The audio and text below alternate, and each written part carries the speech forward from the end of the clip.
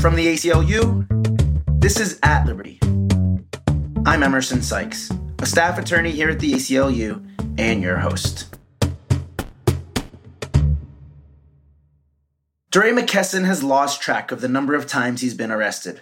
In 2014, he protested the killing of Michael Brown by police in Ferguson, Missouri.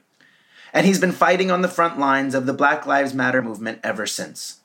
In 2016, he was arrested after another protester, we don't know who, threw something, we don't know what, injuring a police officer whose name we don't even know. If this case is allowed to move forward, it could mean the end of street protests. The ACLU, and I personally, am part of DeRay's legal team, and we've asked the Supreme Court to stop this dangerous lawsuit in its tracks. DeRay joins us today to talk about the case, his life as an activist, and what quarantine could mean for online activism. DeRay McKesson, thanks very much for joining us. Welcome to the podcast. It's so good to be here. So, DeRay, as we mentioned, you were in Ferguson in 2014 protesting against police violence. And again in 2016, when Alton Sterling was killed in Baton Rouge, you were called to action. Can you tell us, what did you do to respond to the killing of Alton Sterling? You know, it's been a long 5 years since the protest began because of the death of Mike Brown, and so many more people have been killed since then. And when Alton Sterling got killed, remember, it was around the same time that Philando Castile got killed. So it was another nationwide conversation about these two men had been killed. I lived in Minneapolis when the protest started. I didn't really have a deep connection with Baton Rouge. An activist reached out to me who I'd known online for a while, and she was like, "Do you think you can come?" I had a job in Baltimore as a chief human capital, so I was like, I'll come Friday as soon as I leave the office. So I got out of the office, flew to Baton Rouge, landed, went straight to a community meeting, went to sleep. And then the next night, there was a big protest that somebody else had organized. So we went out just to support. And, I'm out in the street. And just for I probably was outside for, a couple hours. And the next thing I know, there's a stampede of people running. And I'm like, okay, I don't want to get caught up in the stampede. So I run, but I fall. And as I try to get up, I realize it's really hard to get up. I'm like, oh, I must have gotten caught. And at that time, I realized I'm under arrest. These two officers who have put their hands on my shoulder, and that starts the next 17, 18 hours. I'm in police custody. We eventually get it overturned, but then, a lot of things happen, and it leads to this lawsuit. Right. So this was not the first time that you had been arrested. When you block the street, when you have any kind of civil disobedience action, you kind of expect that you might end up getting arrested and released. So it wasn't your first rodeo, so to speak. Yeah, not my first time getting arrested. I got arrested before at the Department of Justice building in St. Louis. And, I don't know if I always expect an arrest, but I know that it can lead to an arrest. I think what was interesting about Baton Rouge, and I've been to a lot of cities and protests, is that in Baton Rouge, the people were pretty chill. It was just a very chill place. The police are really aggressive. So, even at the very beginning of us being outside, nobody wanted to even shut down a street. So everybody was just on the sidewalk. And even when people were just on the sidewalk, the police were snatching and grabbing and arresting people to sort of display a show of force. So I was shocked by this lawsuit because, after I was arrested, I led a class action lawsuit against Baton Rouge PD, and the city settled with me. And part of the settlement was that all the people arrested in the way that I was arrested got it expunged, they got their legal fees covered, they got a monetary settlement. So it was a big deal that they settled. And then I was shocked to learn later that I got this lawsuit filed against me. Right. So you were arrested, and you and other protesters, for blocking the street. You actually won your challenge to that initial arrest.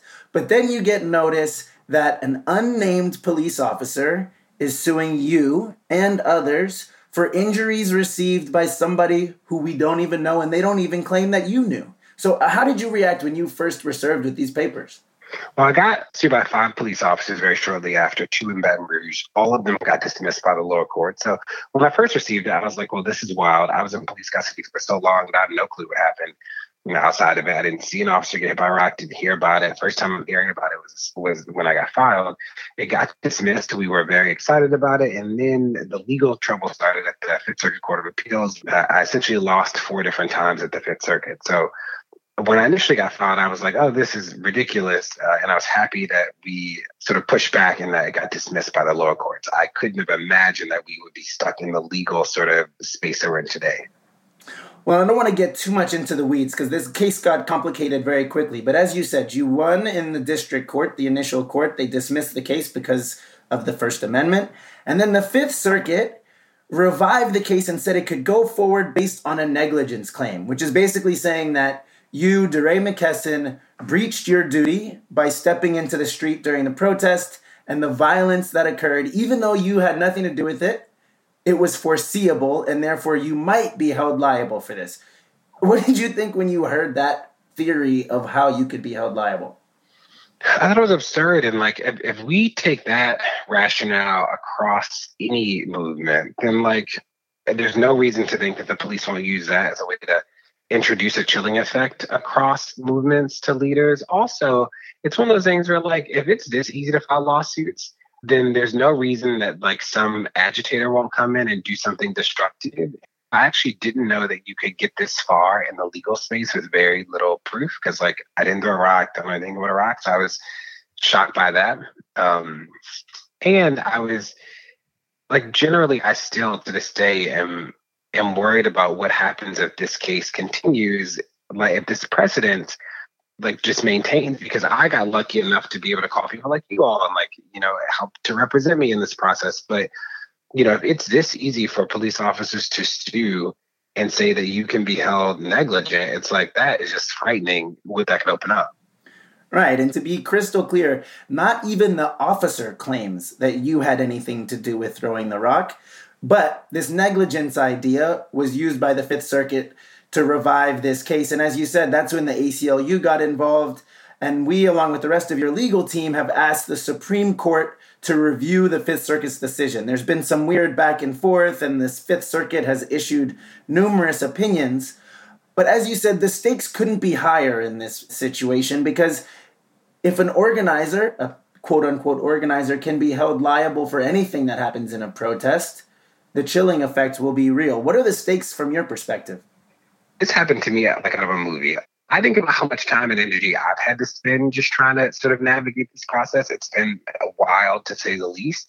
And I think if these things continue, then like people, the cost of being a protest leader will just be so high that I can imagine that it will lead to people choosing not to take actions, even though they had no part of what might have led to be violent. The second thing is that like, it's still not really clear that anything actually happened that night. Like I literally had not heard about Iraq, hadn't seen anything on the news about a police officer, like had heard nothing until I saw this case. So just the question of like, what are the facts is interesting, and like how far you can get in the legal process to just tie people up. And again, we've had this 4 times before the Fifth Circuit at some point. The ACLU has drafted 2 complete whole briefs to the Supreme Court. It's like, there's a lot of energy all predicated on something that like didn't really happen the way that it's described as happening. Right. And if somebody knows that they can bankrupt DeRay McKesson or any other prominent activist just by having somebody at a protest do something illegal, or at least saying that somebody at a protest do something illegal, who on earth would feel comfortable participating or organizing a protest? Yeah, absolutely.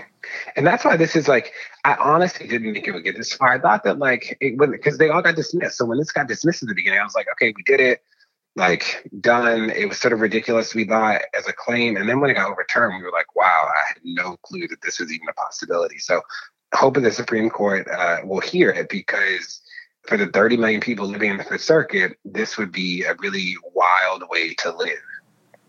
Well, we will certainly stay tuned. We're waiting for word from the Supreme Court. We're not exactly sure when it will decide whether it's going to hear the case or not, but we'll certainly keep At Liberty listeners updated as the situation develops. I want to pivot a little bit, taking a step away from the specifics of your case, and talk a little bit about protest, and especially as we're in the midst of this coronavirus outbreak. I'm struck by the idea, one way to end street protests is through these crazy lawsuits. Another way is a pandemic when everyone's required to be at home. And I'm wondering, from your perspective, what do you think we'll see in terms of online protests? I'm struck by one of the things that the Fifth Circuit even said was hashtag Black Lives Matter cannot be sued, right? The officer tried to sue a hashtag, and all of the courts have said that you can't do that. And it's a catchy line, you can't sue a hashtag. But it also speaks, I think, to the relationship between online and in-person activism. So with large parts of the country in quarantine, what do you foresee from activists? I think you'll see a very different way that people think about the importance of community and being around each other and pushing. So I think that's interesting. I'm also reminded that people in elected office have a responsibility and a job to do. And part of that is hearing from the constituents. So I think that like phone call campaigns will increase.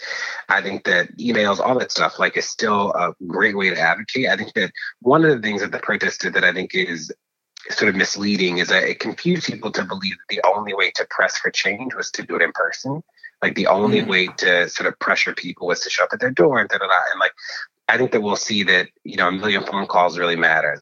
I think the other thing that'll be interesting is that I think that the coronavirus will call a lot more people who normally wouldn't be on the internet every day to the internet, if not only because they are nervous or anxious or just want more information. Right. So I think that'll be interesting to see like what changes when it's not only the activists, so it's not sort of the normal internet crowd that is like consuming content. And the third is I think that we'll see a big sea change in content. The hard part about that is that, and this, is that the misinformation around just the coronavirus is so intense. So I think that like it's interesting to see people on the platforms take a step back when it was about election security, but like when we all could die immediately around the coronavirus, it's like you see Apple and Twitter and everybody sort of joining forces to fight misinformation. And I think that we'll see that ramp up because there are people still today, and we saw this with the police, right? People didn't believe it until they saw bodies. Like people didn't believe the police were killing people until they could touch and feel the tragedy. It's like everybody's predicting that there's going to be a moment soon where like the deaths and the tragedy will be really clear for people. It won't just be like, oh, this is like the flu. Oh, I'm going to go get some food. It'll like start to be real for people. And I think that will be a tipping point. I think that there'll be this moment where like people we know, their cousins and their uncles and their aunts will die, or like something like that will happen that'll force people to reimagine. So in terms of organizing, I think that online communities will be stronger than they've ever been. I think that campaigns to call and email, stuff like that will continue to be strong. And I think that we'll redefine what it means to be in community with people. I'm curious, though, you've done a lot of street protests, you've done a lot of work online, you have a robust Twitter presence, you have a podcast. What methods of protest do you think have been most effective? Yeah, I don't really know if I think a method is the most effective. I think that the method has to meet the moment. So in St. Louis, it was important that we were in the street, because if we weren't in the street, then they would have acted like we didn't exist. And it took our bodies being on the line for people to we had to remove the possibility that they could ignore us. And that was really important. There's some places where like being in the street just isn't the biggest way to do it. If anything, I've been more encouraged, especially by younger people who have thrown out the window the idea that protest has to be one thing. I think that we know that protest is telling the truth in public, that when we protest, we're saying this is a truth that you tried to hide, that you tried to tell us we weren't supposed to talk about, that you tried to ignore, and that we will refuse to let you do that. And that's what protest is. And I'm also mindful that protest opens space for the solution, but protest is not the solution. So we stood in the street not so we could stand in the street forever, because we needed to bring attention to a crisis to force people to engage us on solutions. And I do think that some people have misunderstood the purpose in the past 5 years, that like, you don't do the shutdown. The shutdown is not the goal. The shutdown is a means to get to the greater goal, which is a solution. Well, it's a powerful message, and one that I think people will need to take to heart as we really go back to the drawing board in terms of strategy, and all of the priorities seem to be shifting by the minute. You're not new to protest. Not even in 2014 were you new to protest. Can you talk about sort of the roots of your activism? Was there something in your youth in Baltimore that galvanized you? Yes, I was a youth organizer as a teenager in Baltimore, and that was incredible. And I worked with young people and adults and communities to help them work together.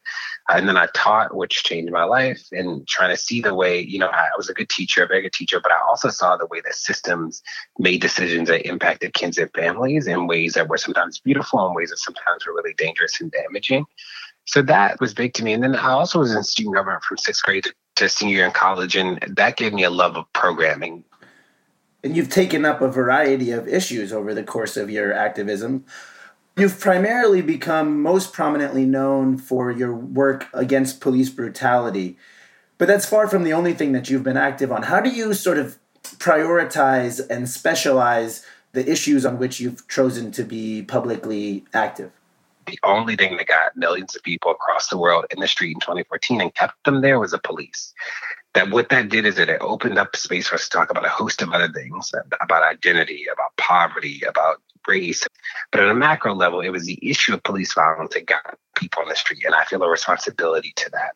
I also know that there's no way to fight the issue of mass incarceration without dealing with the police, right? That the only way to get to jail or prison is through the police. But my first sort of professional love was working on issues around children and families. That was what I did as a youth organizer. It was why I became a teacher, why I opened up an after-school center, why I helped lead an after-school center in Harlem, like why I worked as a chief human capital in the Baltimore City public school system. Like I believe in systems. I worked in Minneapolis public school systems, but I believe in kids and systems.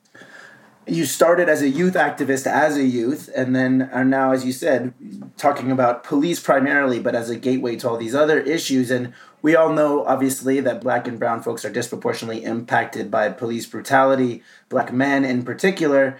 And you're also a gay man, and queer Black folks are even more vulnerable, the statistics say, to police brutality and other forms of victimization. Does that play a major role in your activism as well? Yeah, so we know, the thing about the police, that the police have actually killed more people since the protests, not less. So that is sobering. We do know that there have been a decline in urban spaces, but an increase in suburban and rural communities, which is interesting. The best data we have is about police violence that results in death. And it is almost solely at the surface level of identity. So we know gender, we know race, and we often know age. And what we know is that the majority of victims are men of police violence that results in death across the country. Now, there's not as much data, especially at any national level, around the way identity impacts. The only reason we have good data about police violence that results in death is because the person died. So, the police can't really hide it because they died. Now, from the data sets we have, we know that women are disproportionate victims of police violence that doesn't result in death. So, sexual assault, verbal assault. And we know that queer folks are also disproportionate victims of the violence of the police that doesn't result in death. So there are two prongs of approach. One is we want to get the data. We want to make sure that it's captured so that we can quantify it for people. And it's never about convincing the people who hate us, but it is about arming the people who are already on our side to figure out what solutions look like. So we want to get the data. And the second is that we want to fight for solutions we believe to be true, even in the absence of data. So to your question, yes, is that part of my work as a gay Black man is how do we make the world safe for all people, including people of all identities? So how do queer people feel safe? How do trans women feel safe? How do trans men feel safe? How do we prioritize communities in marginalized communities that have been further marginalized is a key part of the work. I'm obsessed with systems. I want to figure out how we make systems better, because as somebody who used to lead programs are really powerful. Programs often only exist because a system failed in the first place or was unwilling. And programs rarely operate at scale. Systems always operate at scale, for better or for worse. So that's the goal. And I think if anything, the coronavirus has reminded everybody is that the government can actually move as quick as it wants to. That we could end homelessness tomorrow. We could do all these things pretty quickly. There's just not always a political will to do it. You mentioned data, and I know that one of your co-hosts on Pod Save the People, your podcast, is Samson Nyangwe, who's been very focused on developing data around police interactions with the public. But it brings up the idea of where do you think your podcast fits into your activism? Yeah, I started the podcast because there was acknowledgement that we have to manage some of the conversation. And it's been powerful over the past 3 years to sort of see people respond. First, people are hungry for people who know content really well. And then I also started the podcast because I was sensitive to I had a big platform. I had 1 million followers on Twitter. I've been on all these TV things and da-da-da. But Brittany, Clint, and Sam, who are also on the pod, are brilliant. They are incredible. And you don't always get to hear them, but they help push me. They help push so many people. So I wanted to create a platform where these 4 voices were featured and heard. And that has been really powerful. So as a part of the activism, it is this idea that we actually have to be storytellers. We have to be people sort of who are telling a narrative about the world we want to live in and the world we're experiencing. Great. Well, we look forward to hearing what you have coming out from Pod Save the People. I know people have a lot of time on their hands, so I encourage folks to check out the full archive. But I wanted to finish. We've talked about activism. We've talked about getting your message out, but we haven't talked about politics. And you actually ran for mayor of Baltimore in 2016. So clearly you believe that there is some worthwhile effort can be expended in the political sphere. You've also endorsed candidates. In this time of great tumult around the coronavirus, how do you balance the feeling of disillusionment with also the importance that we hold in our elections? Yeah, I think that I'm mindful, and this is a conversation I had with President Obama in the White House, right? Is this that voting is one tool in the toolkit, and the only way to build the house is to use all the tools. So when I think about like voting, I tell people to vote not because it'll automatically change the world, but we're trying to build a house, and the only way to build the house is to use everything. Same thing about running for office is that we can't always be the people on the outside fighting the person on the inside. We just have to be the person on the inside sometimes. It makes it easier to move things that we care about. So I do think about like how do we make sure we're as organized on the inside as we are on the outside, that this is like a both and strategy, not an either or. And our goal is scaling the solution. The goal isn't to fight the system forever. The goal is to make a system that works for people. So that's how I think about it. Well, in the face of all these challenges, the institutional challenges, the programmatic challenges, the political challenges, what gives you hope? You know, I'm hopeful because I see people organize in new and interesting ways every day. I see so many people who don't identify as activists and organizers, who have brilliant ideas, who have pushed us all to think deeper about these issues. And frankly, I think about some of the most incredible ideas that came out of St. Louis by high school students, by college students, by people who felt a conviction and were called to something, and they did it. And I'll never, ever lose hope because I've seen that. I've been in rooms, I've been in church basements, I've been in living rooms, I've been on porch. I've seen it happen in beautiful ways that don't often make TV, but have changed the world.